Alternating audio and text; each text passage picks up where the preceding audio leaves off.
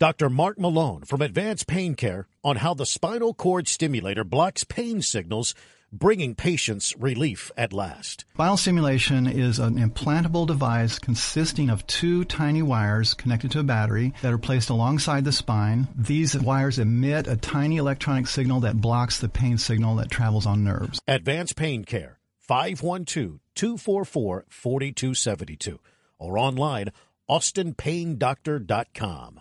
They're live, local, and talking about the stories that matter to you. Share your opinions with Mark and Melinda at 512-836-0590. Now, here are Mark and Melinda.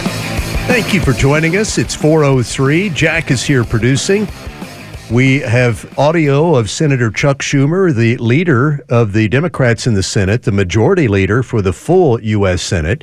He is outlining the reasons that he believes senators should vote in favor of the package unveiled last night. It includes money for Ukraine, Israel, assistance for Gaza, humanitarian aid there, and money for the U.S. border. Here's that audio again, and then we'll work in your thoughts, your reactions at 512-836-0590. We're at a turning point in America. This bill is crucial, and history will look back on it and say, did America fail itself? Why is it crucial? Well, if we don't aid Ukraine, Putin will walk all over Ukraine. We will lose the war, and we could be fighting in Eastern Europe in a NATO ally in a few years. Americans won't like that. If we don't help Israel defend itself against Hamas, that perpetual war will go on and on and on. If we don't help humanitarian aid to the starving Palestinians in Gaza, hundreds of thousands could starve. And the border, everyone has said it's chaos. You just saw Speaker Johnson. He said it's chaos. We have to do something legislative a few months ago. But what has happened, in answer to your question, so this is crucial for America. It's a turning point. History is going to look over our shoulders and say, did we rise to the occasion? No, you didn't. Not when it comes to the border. How do those thoughts strike you? Do you think they'll be persuasive in the Senate on Wednesday so that this package is able to reach the 60 votes, yes votes needed to move forward? 512-836-0590. James, hello. You're on KLBJ. Good afternoon. Hello, y'all. How you doing? Fine. James, welcome. Thank you. It seems like there's three major, maybe four major things countries lack. And one, you're dealing with a party. Now I'm generalizing. I know there's people in the Republican Party, too, that aren't above board and honest when dealing with people. But you're dealing with Democrats that have no moral and ethical guidelines, basically. They'll do whatever it takes. But I think, we need to lock that border, throw out people that don't belong here, try to get our national debt in check because it is scary. $1 billion a second in interest. And then why do we always feel like we got to solve everybody else's problems around the world when we have so many right here in the United States? Do a lot of your friends or coworkers have these same kind of sentiments, James, when you talk about some of these issues? Yes, sir. I mean, it wasn't when I lived in Oregon, but here in Texas, that's one of the reasons I moved here. More God and country people here, which I love.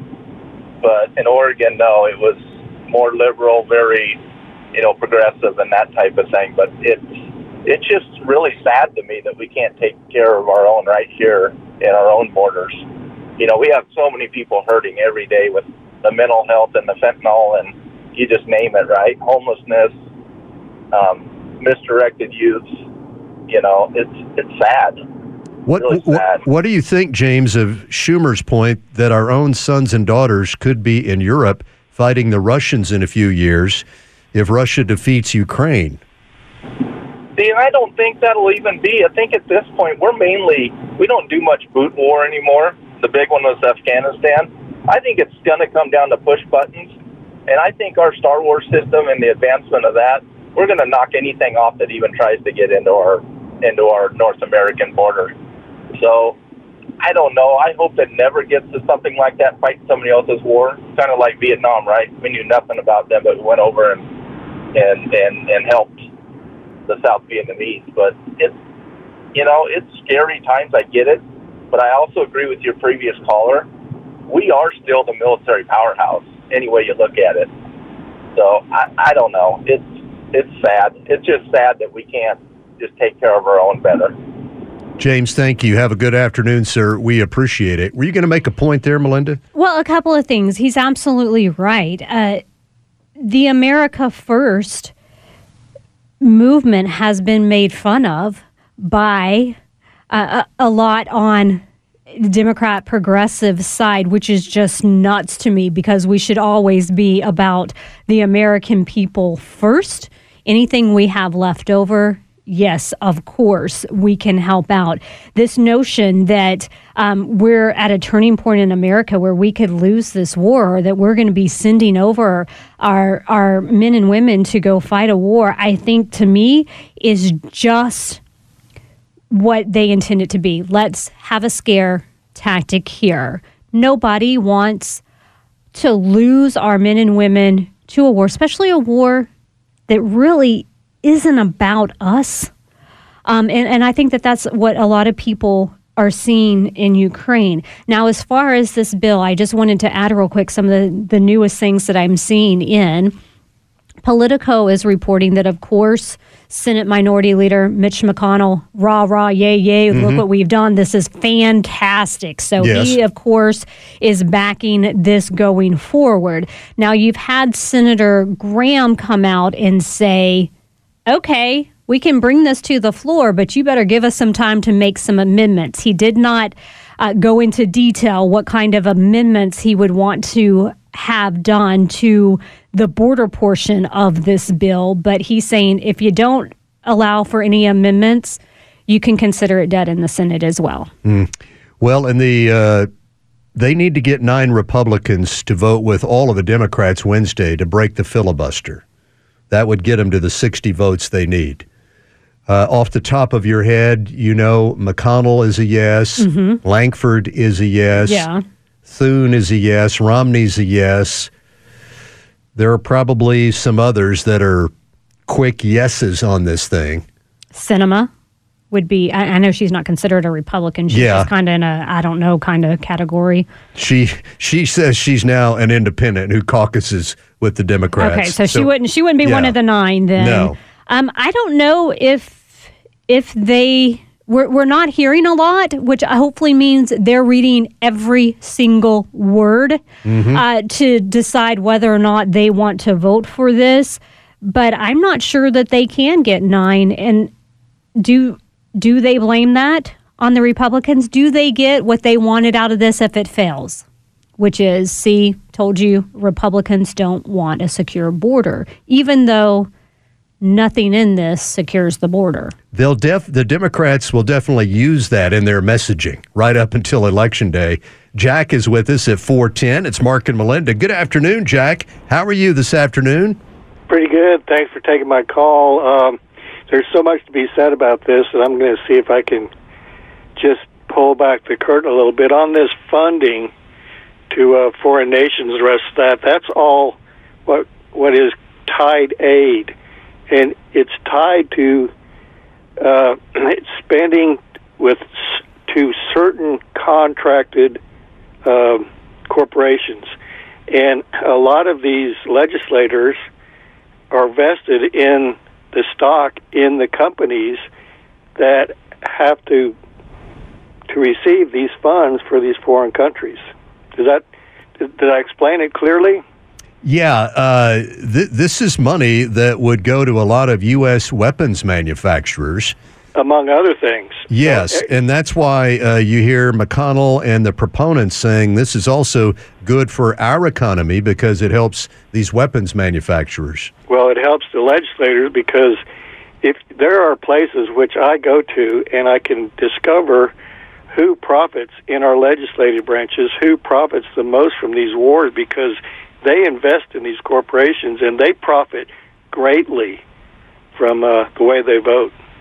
Yes, Jack, good point there, sir. Thank you. You have a good afternoon. 512-836-0590. We want you to join us with your thoughts, calls, and texts. It's 412 with Mark and Melinda.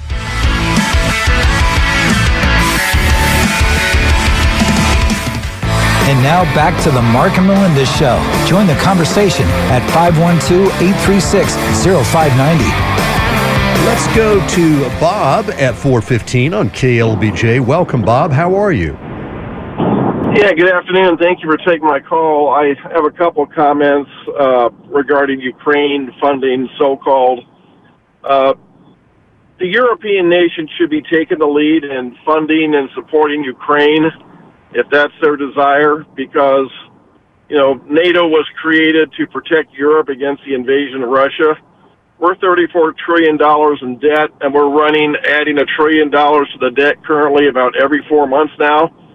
So we're not in a position financially to do it, and also taking into consideration the border issue we have on the southern border, which is a higher priority. And to piggyback on your previous caller, I'm sure the defense contractors, ammunition suppliers are pressuring the senators for, to approve the aid to Ukraine, because obviously that benefits them.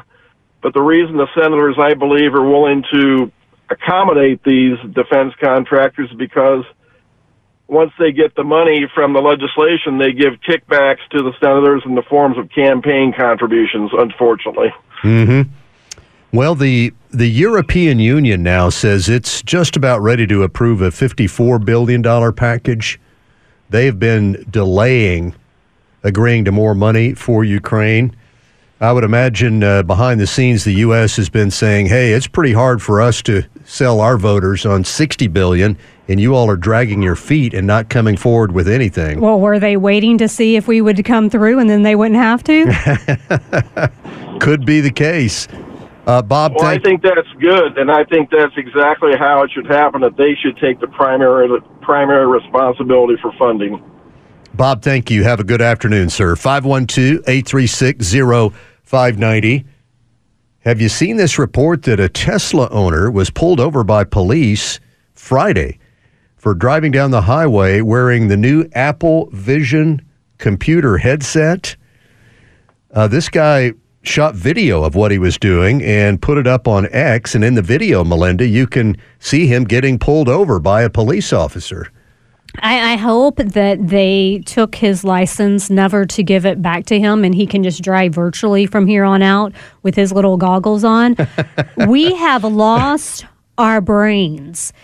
How in anyone's world did he think that this would be an okay thing or safe thing to do, not only for himself, but anybody else that was out there on the street? Yeah, both hands were completely off the steering wheel, and it looked like his hands were kind of moving around in thin air in front of his face.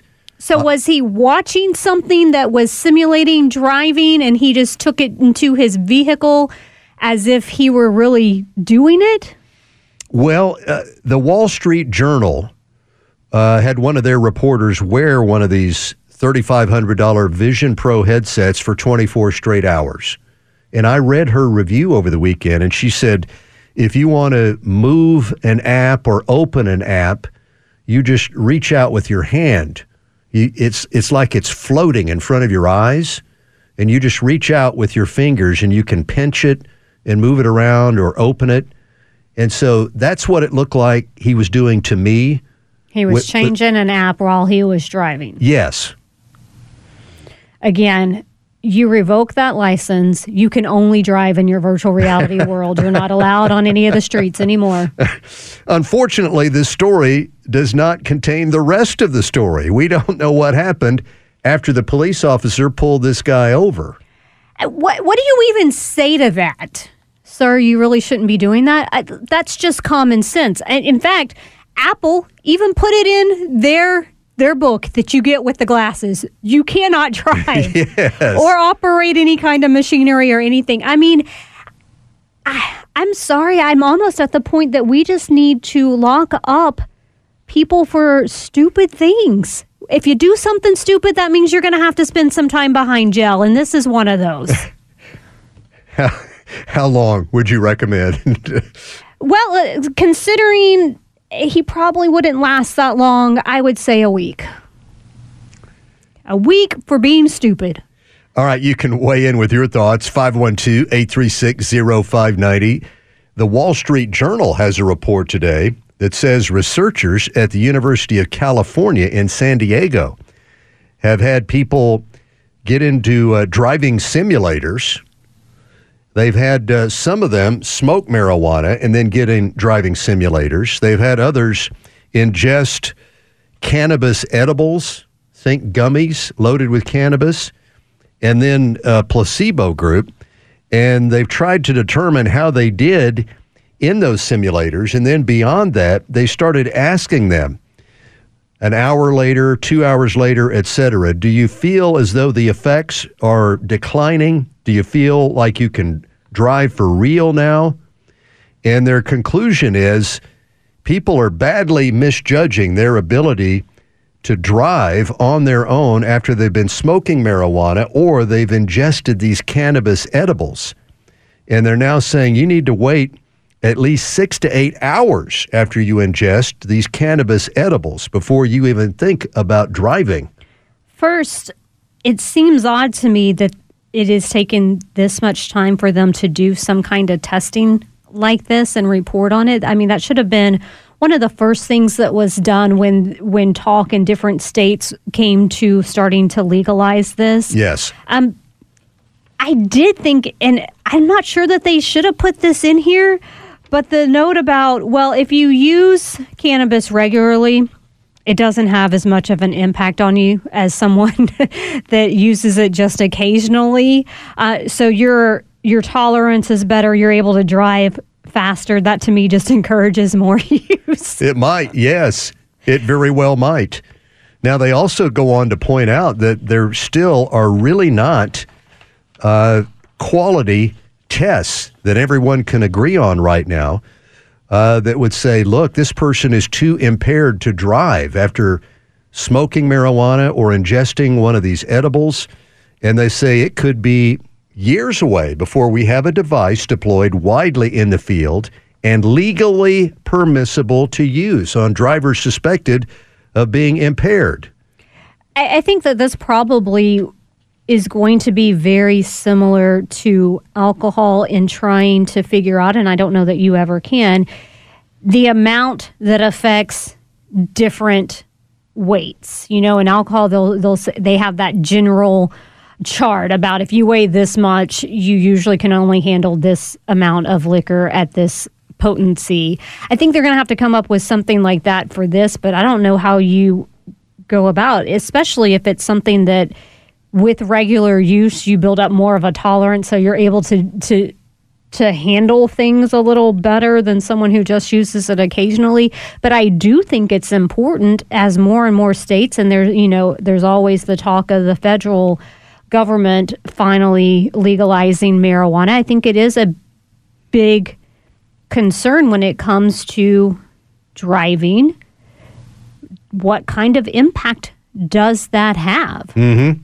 It says blood tests, for example, are not a reliable indicator of driving impairment because frequent users of marijuana or cannabis can test positive days or even weeks after use, and they're probably not impaired at that point.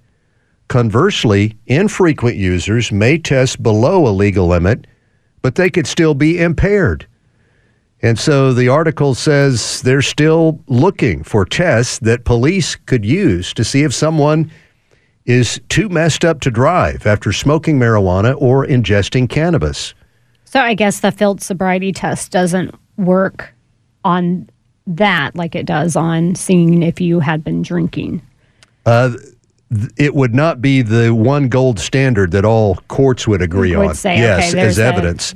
Researchers are looking at using breathalyzers, table-based cognitive tests, devices that examine pupil dilation, devices that measure electrical activity in the brain. But they say those are all years away from being in the field and legally permissible. In the meantime, we have more than 24 states that have legalized the use of marijuana. And I'm kind of curious about the breathalyzer. I thought that could sense alcohol on your breath. Can you smell cannabis on your breath? I know you can smell it when it's being smoked. I know that. But Can you smell it on your breath? Well, I don't know the answer to that. But they're very leery of even trying to use that as a way to determine that someone has broken the law. You can weigh in with your thoughts, 512-836-0590. We've got news headlines coming up next and much more to cover. We're live and local all the way to 6 o'clock. Mark and Melinda.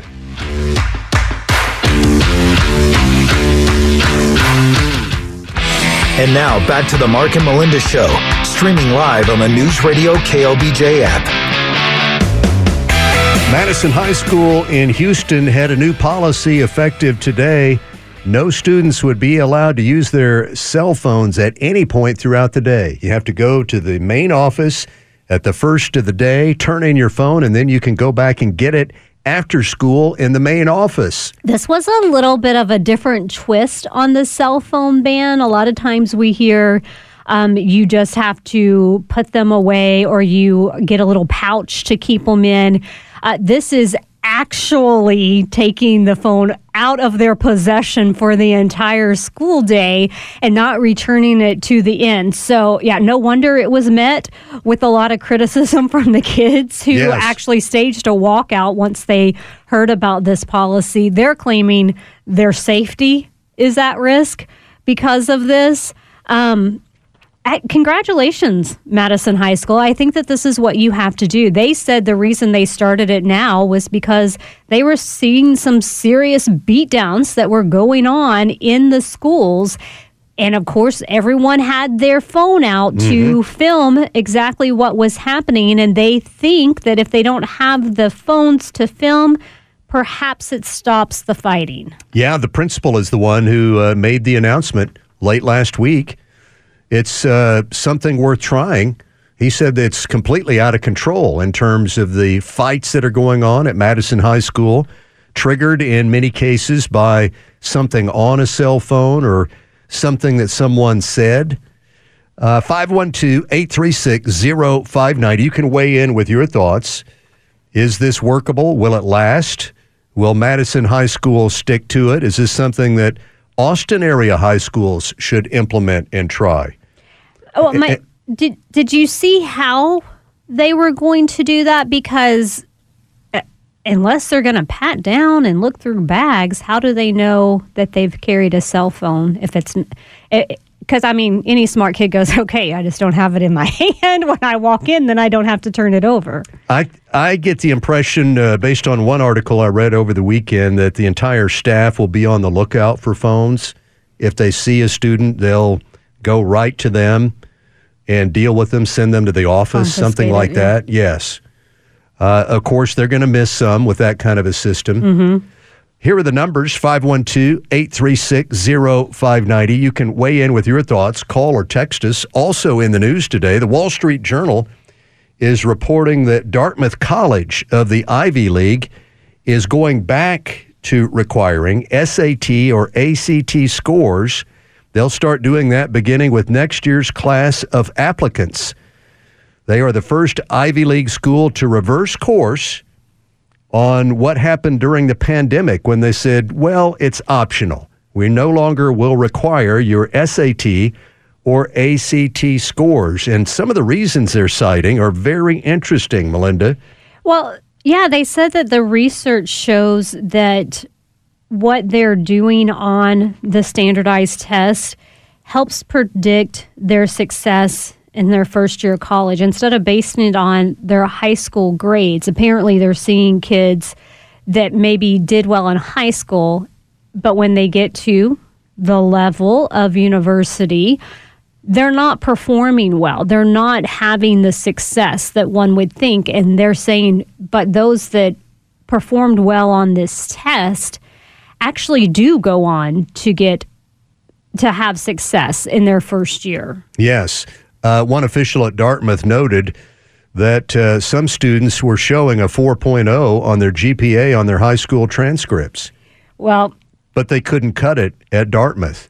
And they made sure to point out something that we've talked about on this show, and that's that grade inflation. You've got more and more professors calling it out on the university level, but it's obviously happening in high schools as well. If they're, I have a 4.0, and then they can't even take the freshman courses. So what have you done for a student if they are accepted to an Ivy League school, but they're not academically prepared for the rigor of that Ivy League school and they drop out? If you ask me, you have set them up for failure. And it goes beyond just not being able to cut it at an Ivy League school. They then go on to question themselves. What are their abilities? And that can just be a big snowball effect.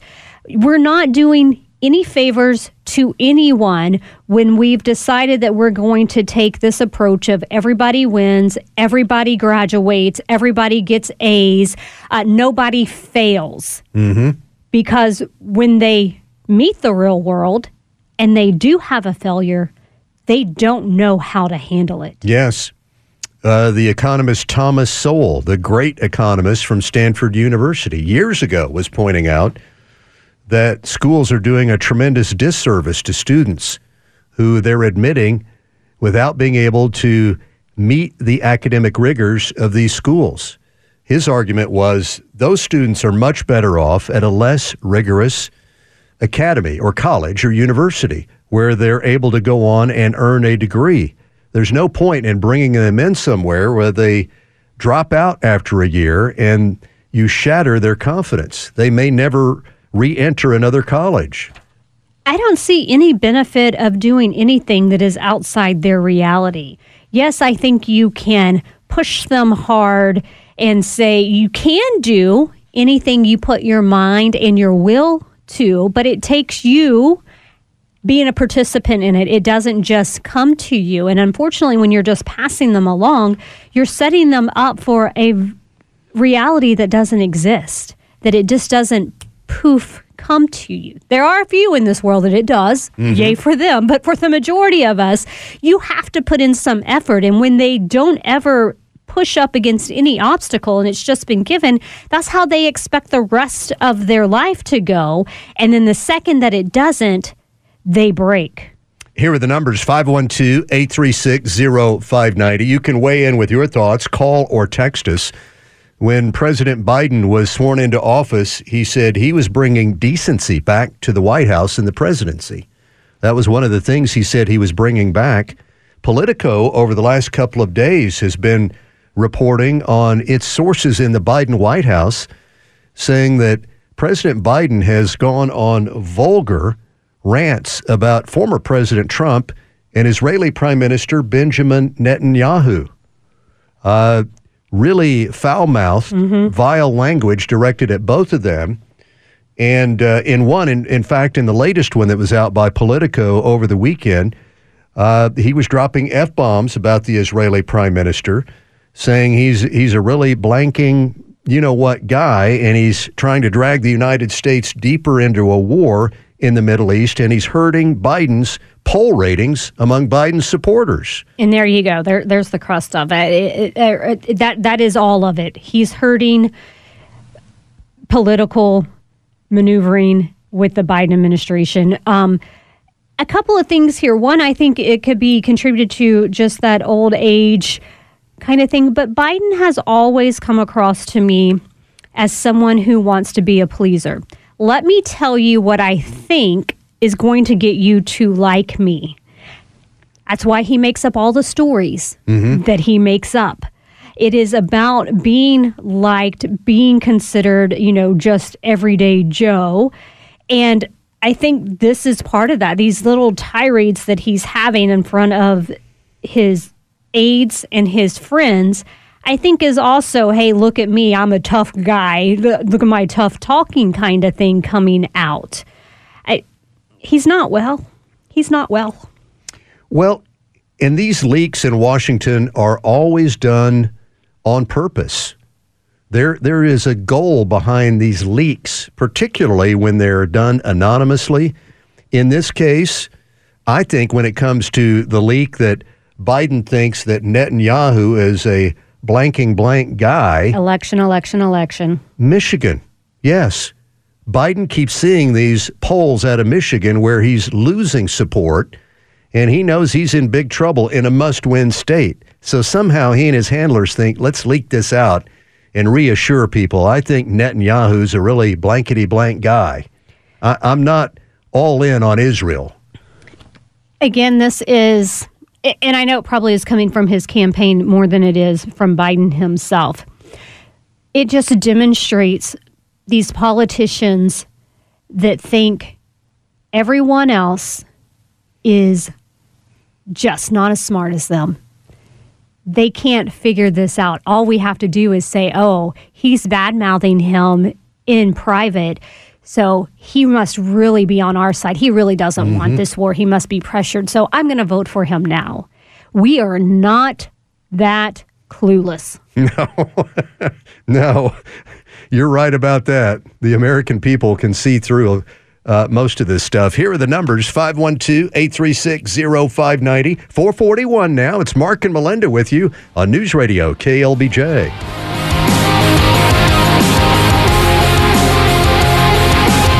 And now back to the Mark and Melinda Show. Join the conversation at 512-836-0590. Senator Chris Murphy is a Democrat of Connecticut. He was one of the Senate negotiators on the bill that was released last night. He did it with Kyrsten Sinema and Langford, the Republican out of Oklahoma. Democrat Senator Murphy last night started tweeting, letting people know what he thinks are all of the positive points of this package. Let me just read a little bit of this. First paragraph he tweeted out. It has a quicker, fairer asylum process. No more 10-year wait. Claims are processed in a non-detained, non-adversarial way in 6 months. There's a slightly higher asylum screening standard at the border. Also, he says, no more waiting for work permits. Most asylum seekers can go to work immediately. Just stop right there. To me, I infer from that last line, most asylum workers can work immediately. They know that they're not going to eject or deport the vast majority of these people. They're going to put them to work immediately, and they're not going anywhere once they start working. No, they just have to pass that first little, I don't even know if you want to call it an interview, that first little conference they have with Border Patrol. And as soon as they do that, they'll be handed a work permit to just go ahead.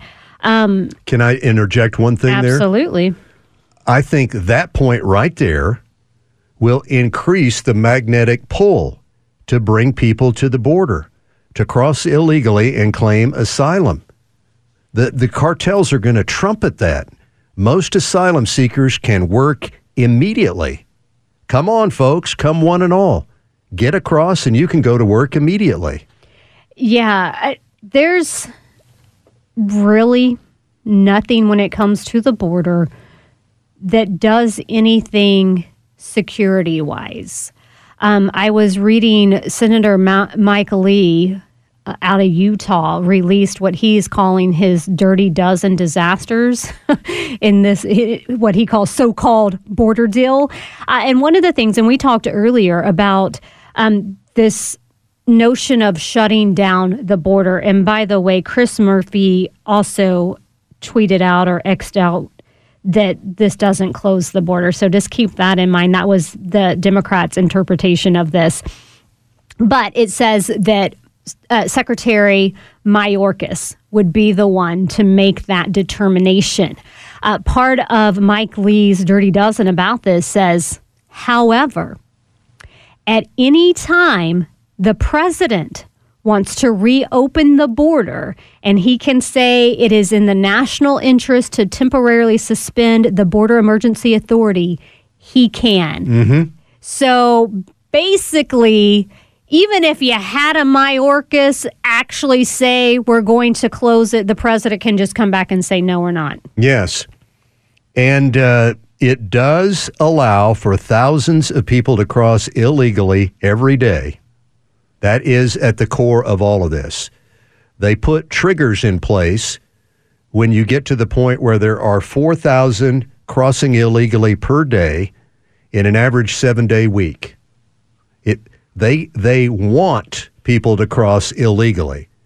They're not trying to shut this thing down. Well, and that's the biggest issue with this.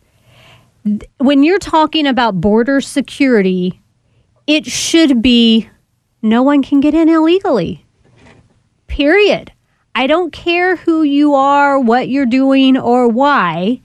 If you cross illegally, you're automatically deported. Here are our ports of entries for those of you who think you have a valid reason to come into America. Here's where you go. It is as simple as that. That would cut the cartel out of it. There would be no need for them to sell any kind of line or to cross anybody over illegally if that was simply the law, which I'm pretty sure it is the law right now. They're just finding ways to maneuver it a little bit by allowing for these illegal entries. Yeah, well, one of the key things is Biden has approved of Mayorkas creating so-called parole status for multiple categories of people from multiple countries. The Immigration and Nationality Act, which is the current existing law governing all of this, says parole can only be used on a case-by-case basis and in very rare circumstances. Number one, a medical emergency. Number two, when it's for the overall good of this country, like we need to let somebody in to testify in a court case against a major cartel leader, something like that. But the Biden team and Mayorkas are now using the parole status to allow hundreds of thousands of people in on a regular basis. Why hasn't that been brought to the Supreme Court? I heard today, I'm not sure when he said it, but Biden saying the Supreme Court tried to block me, but they didn't stop me. We saw a lot of that with the college payment process. The loan forgiveness? Yes, yeah. Thank you. Why isn't this? Why haven't Republicans say they're letting people in, and that's not what our law states. That's not how it's set up, but yet they are knowingly and advertising, here's how you get in illegally. Mm-hmm. And it's not the things that we've set up through Congress. How is this not, how has that not been filed? How hasn't he been brought up on that? Texas and other states have filed lawsuits on this exact point, and it's winding its way through the federal courts. Where are the Republicans in Congress? Where are the Democrats in Congress that say, you know, they're the first people to say, wait, you're supposed to go through us. We're the one that has the power to make the laws. Why aren't they saying you have to follow the laws we have in place? You didn't pass any of that through us. Well, there has been a small number of Republicans in the House who have for quite a while now been saying, cut off all of the funding for DHS or the Border Patrol or whatever you want until they stop using these loopholes to get people into the country in huge numbers. But they have been few and far between. Chip Roy and some others have been out there for a long time saying, look, we have to take a stand now and not back down. The funding is the only power we have over Biden and the executive branch. Cut it off. They need to be more vocal, and there needs to be, everyone should sign on that. What's the point of having, again, I don't know what the point of having them is, but what's the point of having Congress if they're not even going to stand by the laws that they created? 512-836-0590. You can join the conversation. This is Tracy with Mark and Melinda. Hey, Tracy, welcome. How are you? Good afternoon, y'all. I'm great. I hope y'all are the same. Yes, ma'am. Good. Okay, so did anybody do the math? They're going to allow 1.825 illegals every year legally. That's what that 5,000 a day is. Yes, it is an enormous number, Tracy. You're right about that. Huge. So it's legally illegal, and then they're going to just rubber stamp it in 6 months. There you go. It's done. Non-controversial, non-adversarial. Is that the word you used? Good job. Yeah, that was from Chris Murphy, the Democrat senator who was one of the ones who drew this up. And don't forget about that point that he emphasized right off the bat. They get immediately legal permission to work here. Immediately. There you go. Come one, come all. They'll be lining up, and maybe they'll be hurting each other to be the 5,000 in that day. It's a bad thing waiting to happen. Tracy, thank you. Have a good afternoon. 512-836-0590. Another part that he was putting out there as if this is great for America, first ever government paid for lawyers for these young, unaccompanied minors. Yeah, we know we're already paying everything for them. I don't see that as being first taxpayer pay. They said government paid, but we know who pays the government. Right. Taxpayer paid lawyers for those that have crossed illegally. It just make sense, and it doesn't. It just doesn't. Except on a political level. That's meant to get a yes vote from the hard left in Congress. 512-836-0590. Join the discussion with Mark and Melinda on KLBJ.